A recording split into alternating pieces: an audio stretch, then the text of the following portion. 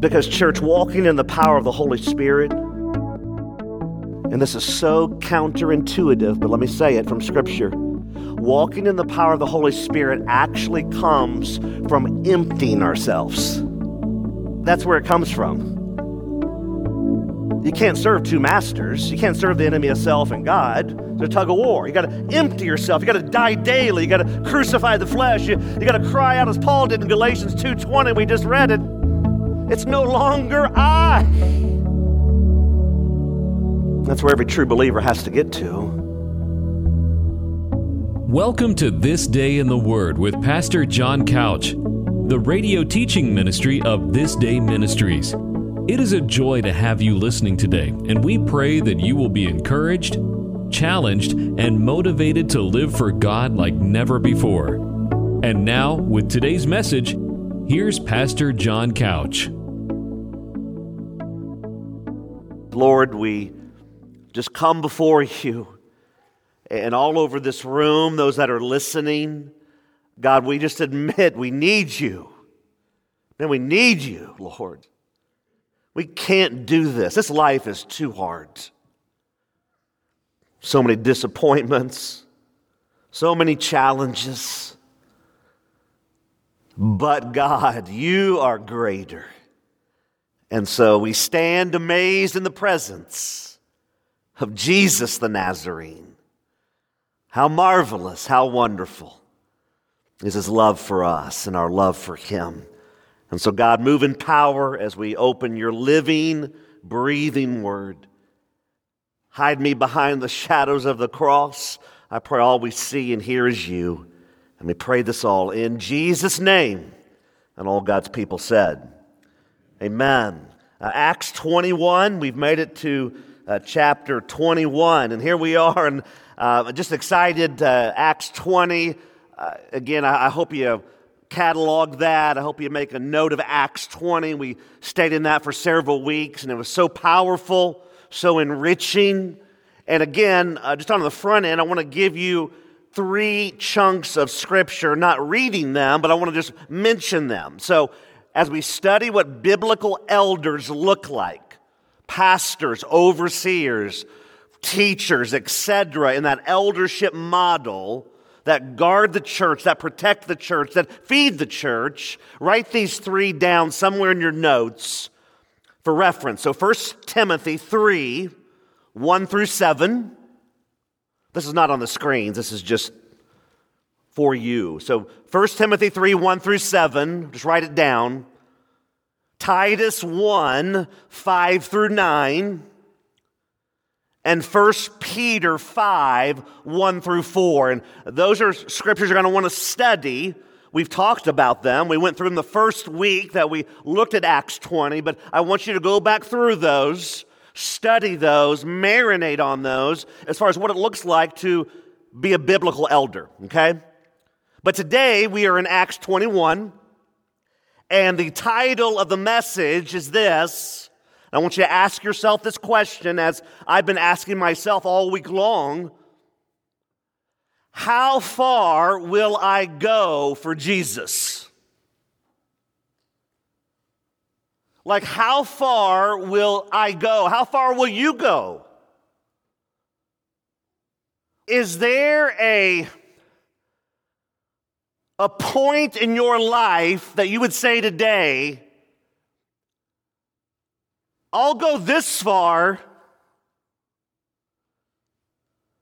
but I'm not going any further? The question today for me, for you, for all that are listening, that the question is, how far will we go for Jesus? I believe God is looking for men and women, students and children that will go as far as He wants to take them. And so the question for me and you today is, how far will I go? You go for Jesus. Well, let's dive right into the Scriptures. And what I'm going to do is, there's 16 verses. I'm going to read verses 1 through 9. It's more narrative. And then we're going to focus on 10 through 16, I've broken it down into two chunks, two key points. And so that's how we're going to do this. I'm going to read 1 through 9, and then we're going to go right in to studying the first key, verses 10 and following. Here's what the Word of God says with the question, how far will I go for Jesus? Here's what the Word says. Verse 1, Acts 21, ESV translation. This is an emotional scene as he's leaving these Ephesian elders. He says, the Bible says, when he had departed from them, the Ephesian elders, literally means this. In the original language, it means that he tore himself away. Ever said goodbye to someone before? And you are literally tearing yourself away? Now, we've probably had a few people that we've said goodbye to, and we were glad. No, I'm just kidding. Amen, right? Yeah, I mean, there's those deep relationships biblically that when they go, man, you are emotionally torn. And that's the visual I'm going to try to paint here as they're departing. Literally, in the original language, they're tearing themselves away from one another because they love one another. They should love one another in Christ. That's what Christ does, doesn't he? That's the power of Christ. He brings people together. Satan wants to divide and kill and steal and destroy, but Christ brings people together. And so they departed and they set sail. Still here in verse 1, Acts 21. We came by a straight course to Kos, and the next day to Rhodes, and from there to Patara. And having found, verse 2, a ship crossing to Phoenicia, we went aboard and set sail. So hopefully you're getting a picture of what's going on here. No Ubers in that day.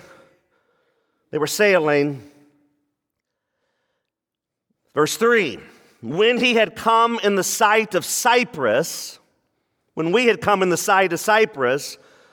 leaving it on what? Well, there it is, on the left. So picture this. We sailed to Syria and landed at Tyre. For there the ship was to unload its cargo. Verse 4, and having sought out the disciples, so they landed, and the first thing they're going to do, we got to find some fellow believers. Boy, it's good, isn't it? But there's so many nuggets in Scripture. The first thing they're going to do is, we got to find some brothers and sisters in this. We're in a battle, okay? We stayed there for 7 days, good number.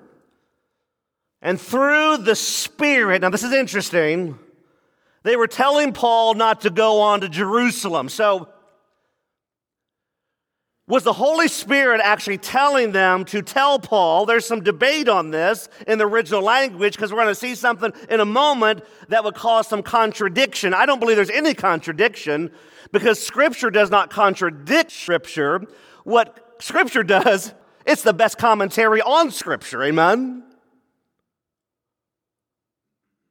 I believe here you got people who, remember verse 1, what are they doing as Paul is leaving? What's the emotion?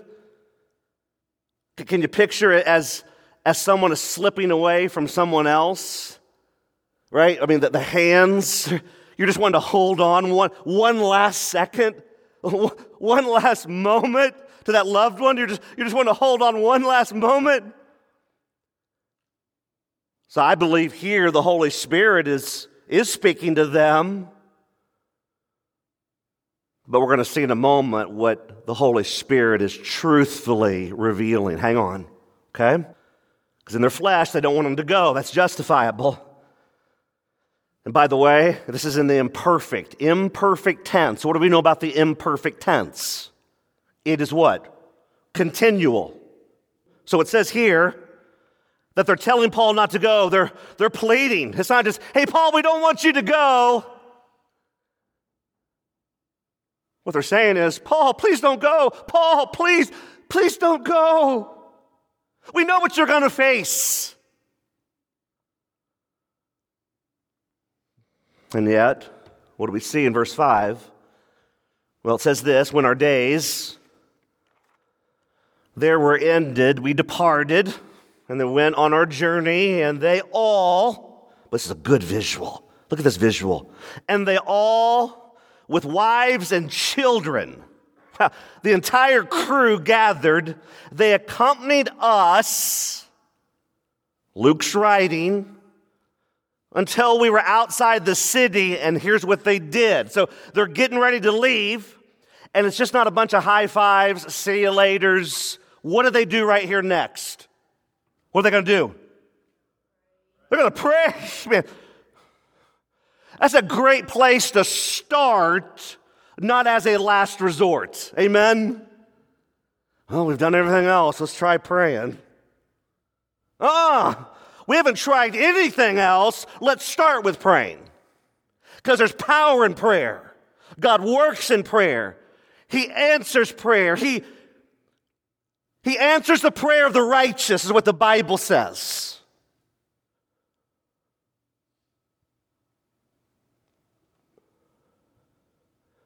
And so what happens? Well, they knelt down, verse 5, on the beach. Verse 6, and they said farewell to one another. So here's another emotional scene. I mean, this is another one.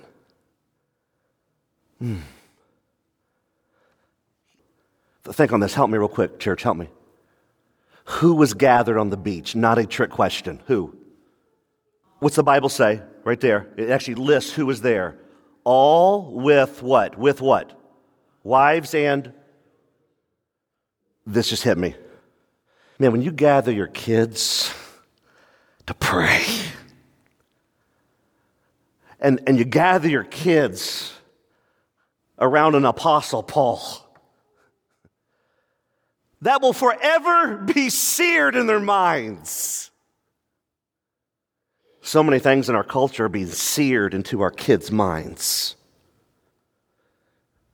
Parents, grandparents, let's make sure we're searing the power of prayer in their minds. They're not going to stumble into this by accident. We're going to model it for them. And that's exactly what we see here. So, it goes on, last of verse 6. B, we'll call it 6b. Then we went on board the ship and they returned home. 7, when we had finished the voyage from Tyre, we arrived there at Palomaeus, and we greeted the brothers and stayed with them for one day. Now on the next day, verse 8, we departed and came to Caesarea, and we entered the house of Philip the evangelist. This is not the apostle, this is Philip the evangelist, who was one of the 7, and we stayed with him. He had 4 unmarried daughters who prophesied, so God used them in a powerful way. Now here it is, verse 10. So we're going to immediately just dive in. So notes are ready. Here we go. Get the pen ready, the pencil, whatever it might be. And we're going to just dive right into verse 10. So again, the front half narrative, good stuff. We just saw good stuff, good doctrine, good meat. But now let's really unpack this. So verse 10, here we go. This is going to be our key one in just a moment, but let's read verse 10 through 13 first. So while, verse 10, we were staying for many days, a prophet named Agabus came down from Judea, and coming to us, he took Paul's belts, and he bound his own feet and hands and said, "Thus says the Holy Spirit." You know, I read that earlier this week, and I thought, what happened to "Thus saith the Lord"? Like, what happened? Did that just somehow just go out of fashion? Is it no longer relevant all of a sudden? The answer is no and no, amen? It's as true today as it was when the Bible was written, but thus saith the Lord. We need to get back to thus saith the Lord. We need to get back to this. And so, thus says the Holy Spirit. Powerful word here. Hope you see this visual. This is how the Jews at Jerusalem will bind the man who owns this belt and deliver him into the hands of the Gentiles. Boy, the Jews are busy, aren't they? They encounter Jesus and they're like, we hate you. You tell us truth that exposes who we really are. You're really not our Messiah. We're still waiting on one. And so we're going to partner with the Romans and help kill you. And now Paul's standing for Jesus and he's a truth teller and he's doing the right things. And here go the Jews again. They hate the truth of the word. But did you notice something here, what we just read? Look there at verse 11. Just scan that either on the screens or in your Bible. Verse 11, Acts 21. Did you notice that the prophet Agabus did not implore Paul not to go? He just told Paul what was in store. Did you catch that? It's right there. He's not saying, hey, this is what's going to happen, don't go. He's like, this is what's going to happen. Be prepared, Paul. Paul, how far will you go for Jesus? I mean, picture this. The prophets often did this in the Old Testament. They would act out the prophecy. So imagine you're Paul. Agabus goes and grabs your belt, Paul, and begins to bind his hands, his own hands. And he says these words from Scripture as I look at the Bible in front of me. This is how the Jews at Jerusalem will bind the man who owns this belt and deliver him into the hands of the Gentiles. Like if that's you today, and that's the prophecy over your life, it's going to be tempting, right? Let's be honest. I'm being honest. It's going to be tempting to go, sorry, Chief, I didn't sign up for this. This belt doesn't fit me. Give it to somebody else. Well, what happens? Look at verse 12. This is so rich. Verse 12, Acts 21. When we, Luke included here, heard this. So Agabus says this to Paul, but the band of brothers, the armor bearers, are with him. They heard this. We and the people, they're urged. Again, more urging, fervently, desperately. They're begging him, Paul, not to go to Jerusalem. But look at Paul's response. And this is so key. 13, Acts 21. Then Paul answered, what are you doing? Weeping and breaking my heart. Literally, in the original language, we could say it like this. Paul is bold. He is adamant. He is admonishing them. He's rebuking them in love. And here's really what he's saying. I'm willing to go wherever Jesus leads me. Why are you stopping my mission? Now let's pause for a moment. Let's just pause, okay? As human beings, when you're around someone that when they leave, you are just ripped to the core as far as your heart. And you hear in front of you by a prophet that the person you love so dearly is going to face great persecution. I could understand, talking to me, looking at that person going, don't go. Well, would you not agree?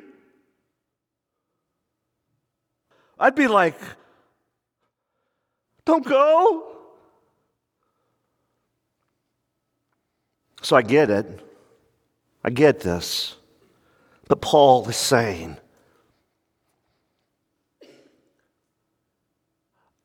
I have to be obedient regardless of the cost.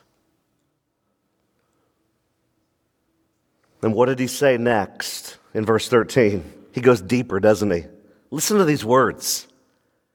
For I, this is Paul, am ready not only to be imprisoned, which that's bad, right? That's not a good thing, at least in the flesh we would say, but even to die in Jerusalem for what? For the name of the Lord Jesus. If you ever wondered, or if you are wondering right now how far Paul is and was willing to go, that should wrap it up right there, amen? I mean, Paul was just like, I got a mission, and I'm willing to do whatever it takes. I'm willing to go as far as Jesus leads me. And if that's on the mountain, praise the Lord. If that's in the valley, praise the Lord. If that's imprisonment, praise the Lord. If that's even to death, all hail the power of Jesus' name. Because Paul understood the divine exchange, didn't he? Without any thought, he goes, I'm laying all the lesser worldly things on the table. I'm pushing them to the middle of the table. I count myself and my life as loss. And all I want are greater things from Jesus.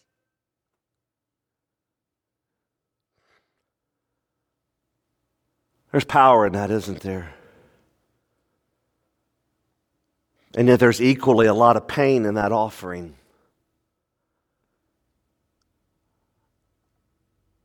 What an incredible narrative. I don't know if it's sunk in yet. I mean, I've been reading this all week, so it's been sinking in. But I pray by the power of the Holy Spirit right now. Like right now, I pray as you're asking yourself, how far? How far will I go? I pray my answer and your answer is this. Wherever he leads me, Lord, I will follow. No turning back, no turning back. Though none go with me, still I will follow. No turning back, no turning back. That's my prayer for you and me. One commentator said it like this: the warnings from the Holy Spirit were intended to prepare Paul, not to stop him. Write down key number one. Here it is, key number one.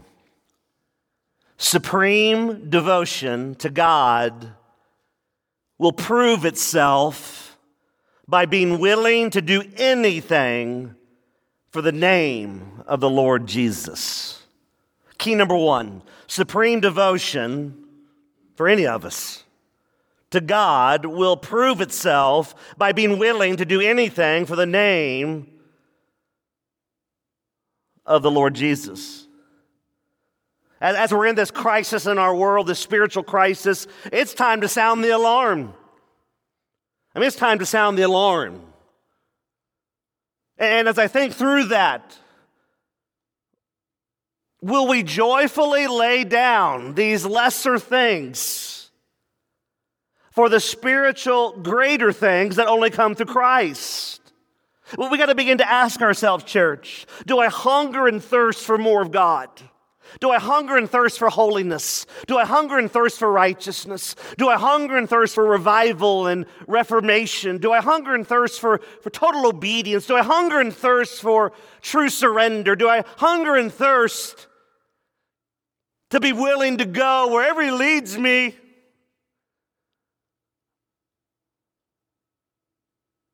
You know, and sometimes that isn't necessarily going anywhere. Sometimes where he's leading is right where you are. And he wants you to take the next step right where you are. Like right where you are, he's brought you right where you are, wherever that is. You guys know the old phrase, wherever you are, that's where you are. And so many times we're looking for something else, right? We think the grass is greener on the other side. And often God, by the power of the Holy Spirit, is going, I brought you here, wherever here is. Be there. As Jim Elliot, the great martyred missionary, said, who exchanged lesser things for greater things, he said, wherever you are, for God, be all there. It's easy to want to run, isn't it? Just run. It's easy. I get it. I get it. But often the Lord is saying, I've brought you here. And where I bring you, I'll feed you. And where I bring you, I'll do great things. And where I bring you, I'll show you my glory. Ask yourself, are you hungering for God and Him alone? Are you hungering for His truth? Are you hungering for His word? Are you hungering to make disciples of Jesus? Biblical truth matters. Doctrinal truth matters. Satan hates what God loves. And equally true, Satan loves what God hates. The entire point of the Christian life is this, in a nutshell, to give your life away. That's it. Jesus bought you. He ransomed us. We sang about that this morning. The entire point of your life is to give your life away. The most miserable people that I've encountered on the planet are the most selfish. And the most joyful people that I've encountered on the planet in my years on this planet are the ones that just give their life away. Just give it away. Most joyful people I've been around. I want us to think on something. I wrote this down. I said, because it's the truth of God's word that can set people free, we must fight to the very end to defend His glory, His honor, His word at any and all costs. Because I went on to write down, and you might recognize these words, what can wash away my sin? Anybody? Nothing but the blood of Jesus. What can make me whole again? Anybody? Nothing but the blood of Jesus. Oh, precious is the flow of blood that makes me white as snow. No other fount I know.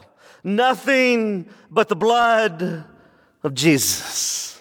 Christ really is our only hope in both life and death. He's your only hope. There is nothing else. And Paul knew this. This is why Paul was willing to go and do whatever it cost. He knew it. Church, I pray as we think through these thoughts that we will live coram Deo. Coram Deo. To live one's entire life in the presence of God, under the authority of God, all to the praise and glory of God. Amen?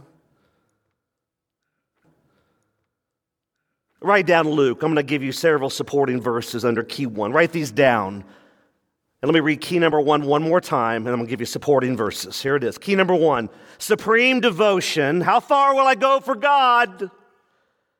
Will prove itself by being willing to do anything for the name of the Lord Jesus.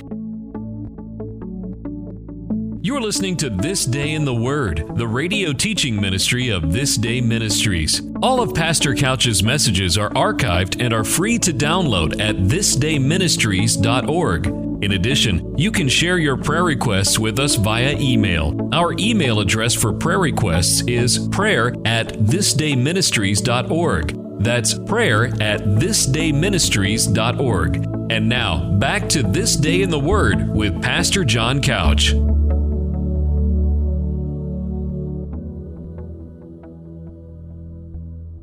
Write down Luke chapter 14, 25 through 33.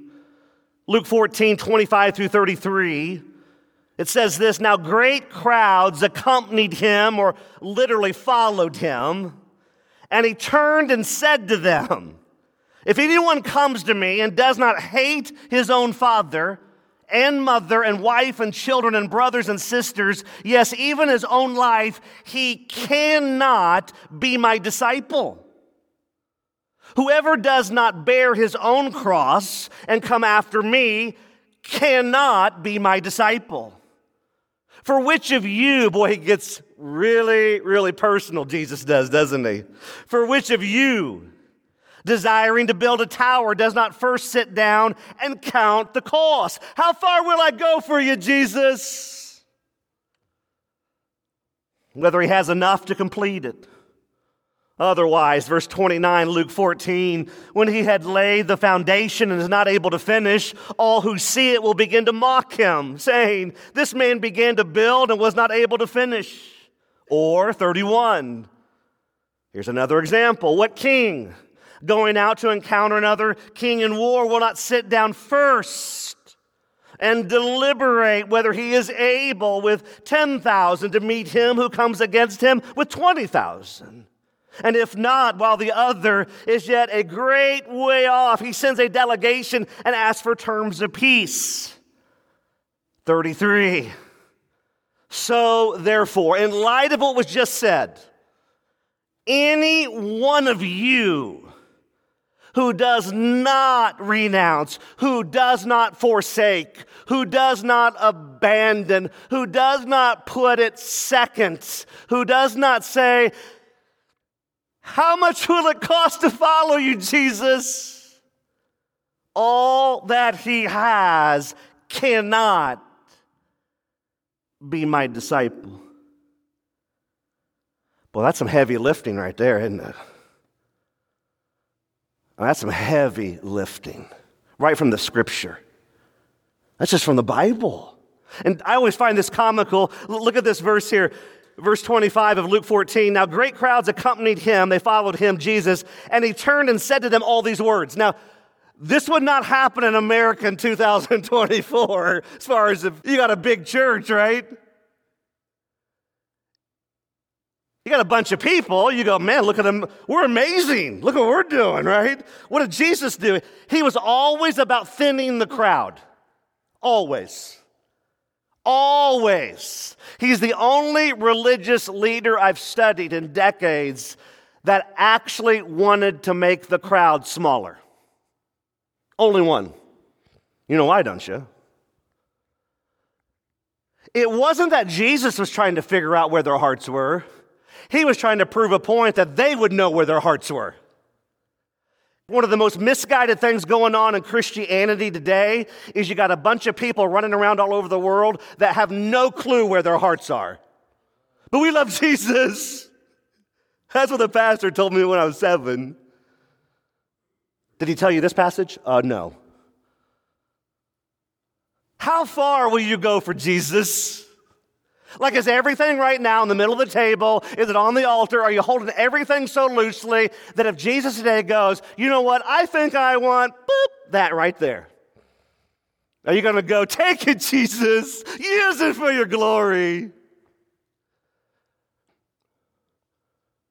I said most people are going to get into a tug of war with Jesus. And it's that 4-letter word that is so toxic, so poisonous. M-I-N-E. Mine. This is mine, Jesus. You don't understand. It's mine. And when we say those words to Jesus, if we're not careful, he may look at us and go, "You're right, because you're actually not mine." How far will you go? How far will you go? Romans 12, verse 1 says it like this: "I appeal to you," Paul writes, "therefore, brothers, fellow believers, by the mercies of God, to present your bodies." Do this as what kind of sacrifice? Help me, church. A living, not a dead one. There's a lot of people all over the world today sit inside of churches that are dead sacrifices. No, living. What? Holy. Like, is there anyone here today that goes, man, I just want to be more holy? Anybody? I know I do. Holy and acceptable to God, which is your reasonable and your spiritual worship. Galatians 2:20, Paul writes, Galatians 2:20, famous verse. It's on coffee mugs, and I guess when we used to use mouse pads and whatever. I have been crucified with who, Paul says? Christ. And then, right here, you're going to hear 5 of the most powerful words strung together in this particular order. It is no longer I. Woo! Man, you get a bunch of people gathered together going, it's not about me. It's all about you, Jesus. It's all about your glory and your fame and the renown of your name. And all I want is you and nothing else. And I'm going to push everything in the middle of the table because, Jesus, no matter how far you want me to go, I'm there. Watch out, Satan. You get a bunch of people living that, just not saying it, but living it. The gates of hell will not prevail. Philippians chapter 1, 12 through 14. Philippians 1, 12 through 14. I want you to know, brothers, this is Paul writing to the church there in Philippi. Listen to these words. That what has happened to me has really served to advance the gospel. What happened to Paul? Any ideas? I got an idea. Let's read on. Verse 13, Philippians 1, so that's the why, is it has become known throughout the whole imperial guard and to all the rest that my imprisonment is for Christ. Not a trick question. What's happened to Paul? Any ideas? He's in prison. Why? Speeding tickets? Didn't pay him? Oh, I got it. Unpaid library fines, right? That's what it is. Why is he in prison? Do we know? Praise Jesus.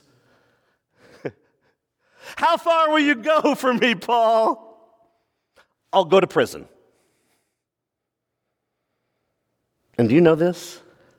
That when he says the whole imperial guard, there was upwards of 10,000 soldiers in that guard. Don't waste where God has you. He may have you right where he wants you.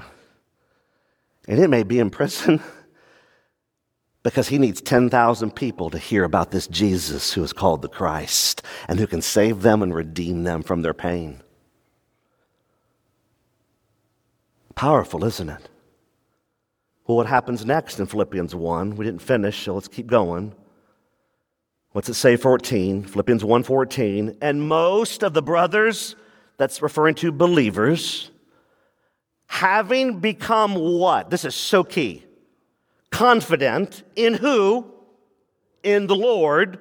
How? By my what? And they are much more bold to speak the word without, help me church, fear. See, we don't look at it like that though, do we? We don't look at our imprisonments in life with that lens, do we? I know what I do. We're not praying, King James prayers. We're in our prisons, if you will, are we? Thee, thou, thouest, whyest, doest, right? What do? Help! Get me out of here yesterday, right? What was Paul doing? Paul's like, you don't understand. See, I already decided on the front end how far I'd go for Jesus. And even if it meant I would lose friends and family members, I was not going to turn back. I was going to be willing to do the right thing, all for the praise of God's glory. And oh, by the way, what happens here? It's so glorious. It's so beautiful, right? What happens? This is so cool, isn't it? Think about this. Because of this, guess what? God uses and works in power through the imprisonments of all of our lives. We surrender everything to him. He works. He's moving. He's doing something behind the scenes. Yeah, that's what God does. Church, how far are you willing to go? One person said it like this: courageous leaders do the things that make them uncomfortable. They do the things that may push a conversation to the stage of awkwardness. Even when they're humbled and humiliated, they still do the next right thing, period, end quote. Wow. A.A. Hodge years ago said it like this: it's easier to find a score of men wise enough to discover the truth than to find just one intrepid enough, fearless enough in the face of opposition to stand for it. End quote. It's good. Church, how far are you willing to go for Jesus? Here it is, our second and final chunk, Acts 21, 14 through 16. Look at it with me. Verse 14, Acts 21. And since he would not be persuaded, who's he? Any ideas? Paul, good. I love this, good. He would not change his mind. We ceased, we relented, we gave in and said, oh, whew, it's powerful right here. This is powerful, these words. Let the will of the who? The Lord be done. See, they respected Paul and his conviction, and they simultaneously trusted God completely. So what happens? Well, 15, after these days, we got ready. They packed their bags, is what they did. They went up to Jerusalem. You got to remember, Jerusalem was up on a plateau. So picture that. They went up to Jerusalem on this plateau, about 65 miles from Caesarea, about a 2-day trip back in that day. Lastly, 16, and some of the disciples from Caesarea went with us. Oh, I love that. Boy, they're going with, right? They're going together. Unity, oneness, bringing us to the house there of Manasseh of Cyprus, an early disciple with whom we should lodge. This church is the end of Paul's third missionary journey. Right there it is. That's it. And his life as a free man will take a turn. And Paul's resolve is like none other. Write this down. Key number 2. Here it is. Key number 2. Let the will of the Lord be done will be the desperate cry of every true believer in every area of their life. Key number 2. I'm going to show you from Scripture why this key number 2 is true. Let the will of the Lord be done. Will be, that phrase, will be the desperate cry of every true believer in every area of their life. So, church, help me on this for a moment. So, if you're right now saying, you know what, the Holy Spirit's speaking to me, like He is all up in my business. And if you're willing right now to cry out and say, may your will be done, even as the illustration I just gave you, where are my hands? Where are they? Where are they focused? Where are they aimed? What are they hanging on to? What are they released from? That's it right there. No longer singing I Surrender Psalm. Which, what a horrible, dangerous song that has infiltrated the church over the years, isn't it? I Surrender Psalm. You guys know that song? Some to Jesus I surrender, some to Him I freely give. I surrender Psalm, I surrender Psalm. Yeah, it's a song, trust me. It's a song. Now you just take your hands off and hear me clearly again from personal experience over the many, many years. So often, God's not leading you elsewhere. He's leading you deeper where you are. Deeper where you are.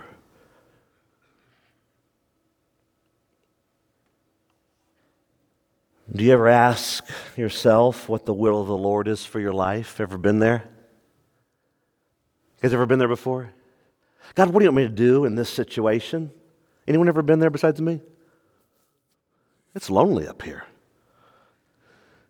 Yeah, I ask that.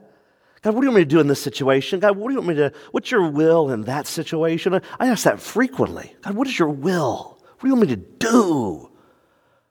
Because I want to do what you want me to do. Like, it's a good thing, amen? I just want to do whatever you want me to do, so what's your will? Write down these verses. I'm going to give you several.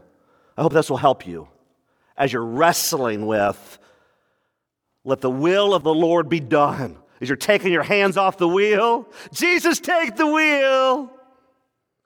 Sounds like a great title to a song, amen? Luke 9:23. Luke 9:23, and he said to all, how many did he say to? Do we know? How many? All. If anyone would come after me, let him deny himself and take up his cross daily. I repented when I was 6. Great. Are you still an ongoing, lifelong repenter? Then follow me. That's the will of God for your life, if you're a true believer. It's that simple. God will meet you where you obey Him. And God will meet you when you open His Word. He'll meet you there. Like He's got an appointment with you and me. When you and I open His Word, He will meet us on those pages. Because, church, walking in the power of the Holy Spirit, and this is so counterintuitive, but let me say it from Scripture. Walking in the power of the Holy Spirit actually comes from emptying ourselves. That's where it comes from. You can't serve two masters. You can't serve the enemy of self and God. It's a tug of war. You got to empty yourself. You got to die daily. You got to crucify the flesh. You got to cry out as Paul did in Galatians 2:20. We just read it. That it's no longer I. That's where every true believer has to get to. Matthew chapter 22, another supporting verse about the will of God in my life, your life, 37 through 39. And he said to him, you shall love the Lord your God with all of your heart and with all of your soul and with all of your mind. This is the great and first commandment, and a second is like it. You shall love your neighbor as yourself. So out of the gate, you got to just love God more than anything. That's His will for your life. John 6:40, more of His will. John 6:40, for this is the will of my Father, that everyone who looks on the Son, Jesus, and believes in Him, intellectual, emotional response, surrender of the will, should have eternal life, and I will raise him up on the last day. Right there, that's the Father's will. John 9:31, we know that God does not listen to sinners. That means unrepentant, unregenerated. But if anyone is a worshiper of God and does what? Here it is. Does what? Help me. His will. What could we say in that phrase could be a word? Obey. Amen. Jesus said in John 14:15, not on the screens, if you love me, obey me.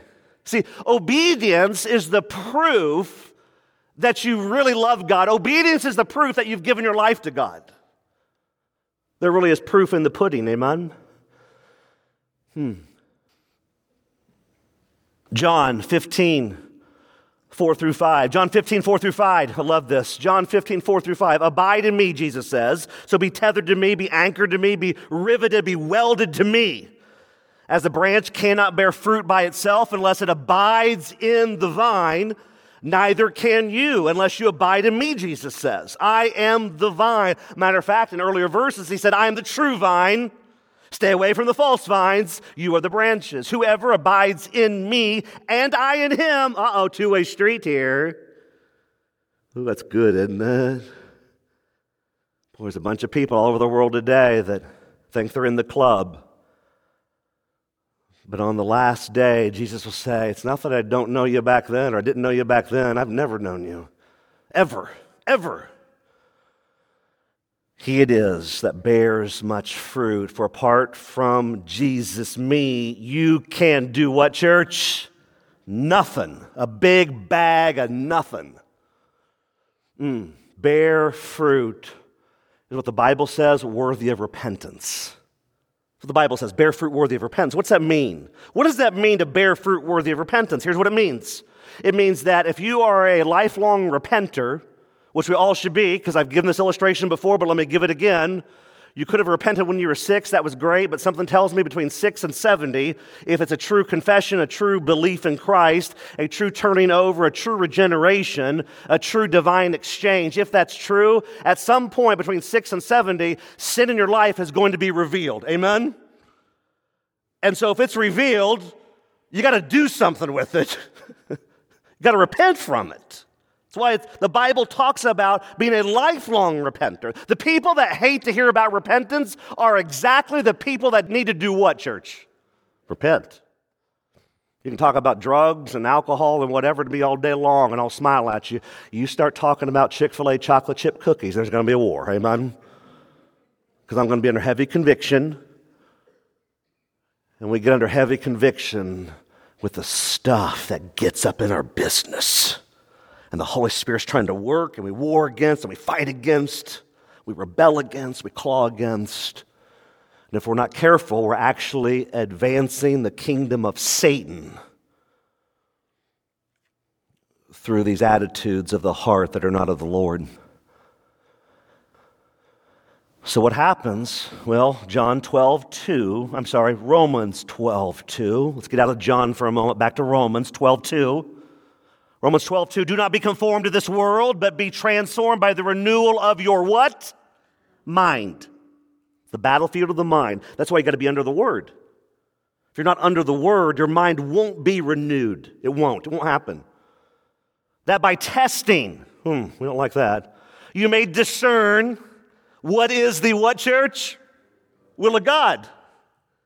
What is good and acceptable and perfect. 1 Thessalonians 4:3, we'll call it A as an apple. For this is the will of God, your what?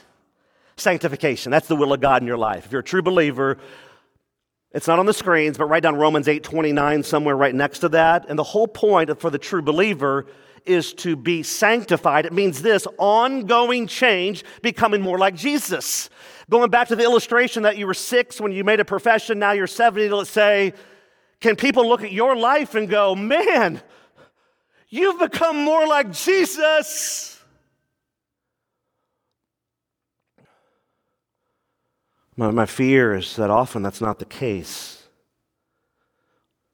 So many times, if we're truthful, we've just become more like ourselves. And that's not of the Lord. Matthew chapter 6, 9 through 10. The will of God. Here it is. Matthew 6, 9 through 10. Pray then like this, Jesus says. He gives us the model. Our Father in heaven, hallowed be whose name? Your name, not ours. Not our name. Our name is nothing, right? What is nothing? 10. Your kingdom come, your will be what, church?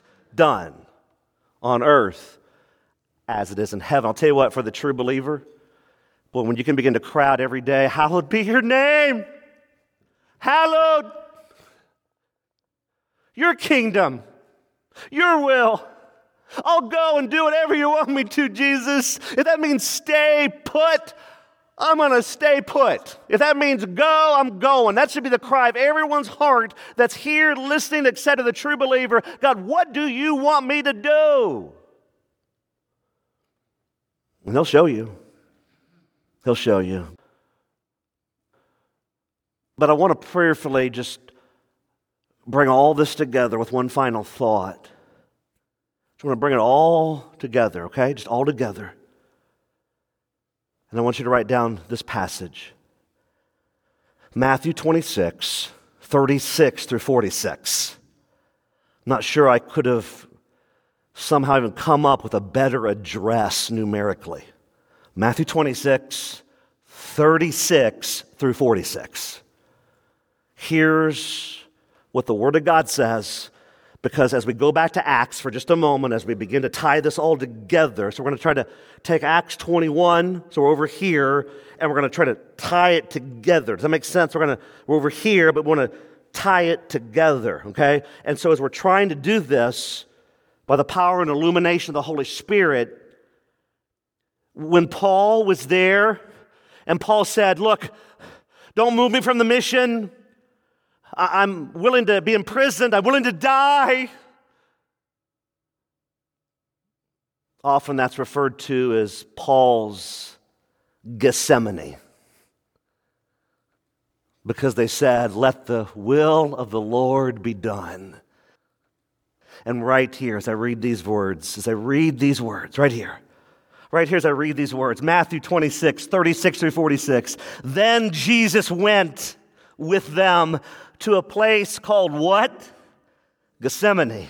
And he said to his disciples, sit here while I go over there and, help me church, pray.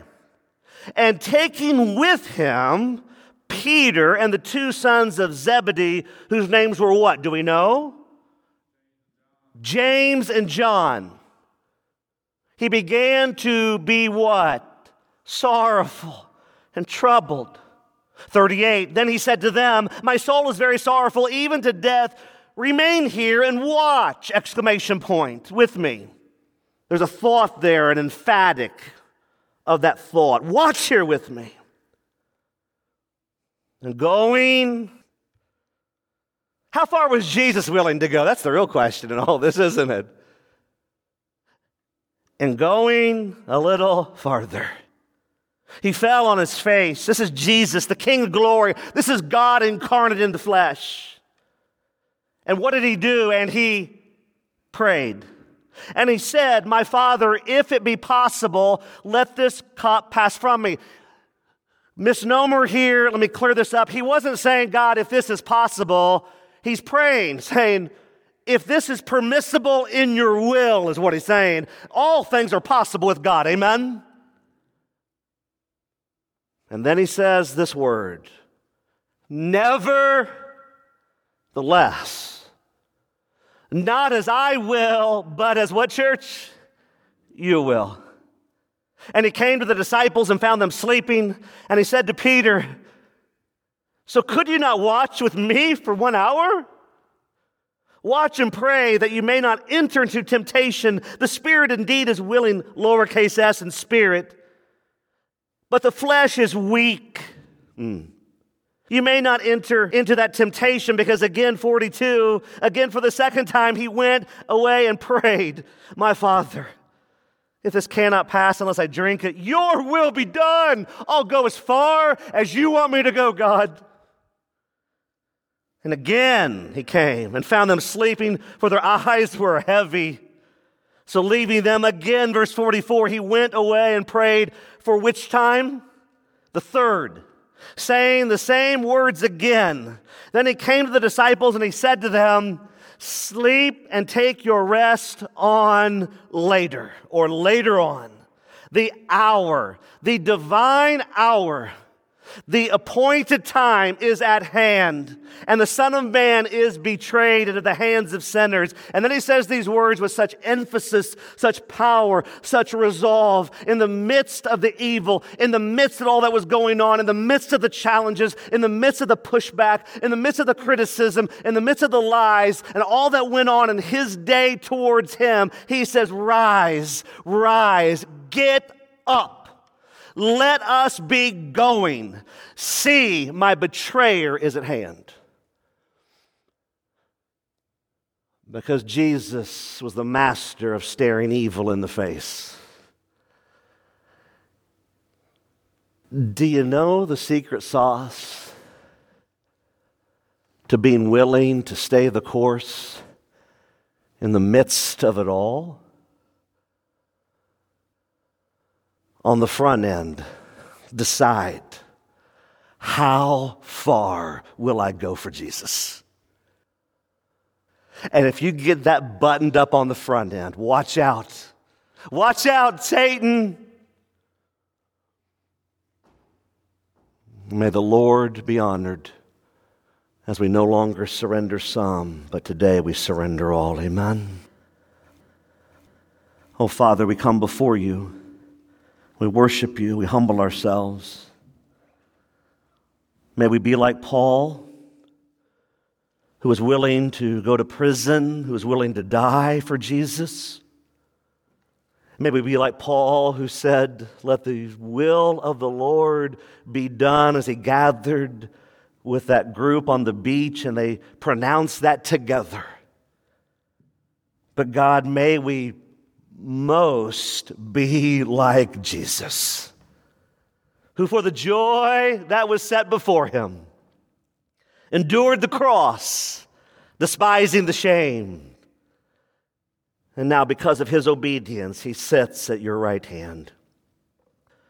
Father, I don't know where people stand with you today in true regeneration or not. But God, my prayer is this: if there's anyone in the sound of my voice that has never truly surrendered their life to you, God, I pray by your power, by your Spirit, may today be the day of salvation. And so, Lord, as we humbly come before you with soft, tender hearts, may you work in power in this moment. And we pray this all in Jesus' name. And all God's people said, amen. You've been listening to This Day in the Word, the radio teaching ministry of This Day Ministries. Don't forget that all of these messages are archived and are free to download at thisdayministries.org. That's thisdayministries.org. In addition, if you have been blessed by the teaching of God's Word during This Day in the Word, we would love to hear from you. Our email address is info@thisdayministries.org. Thanks again for listening as we strive to honor Christ and impact our world as we spend this day in the Word.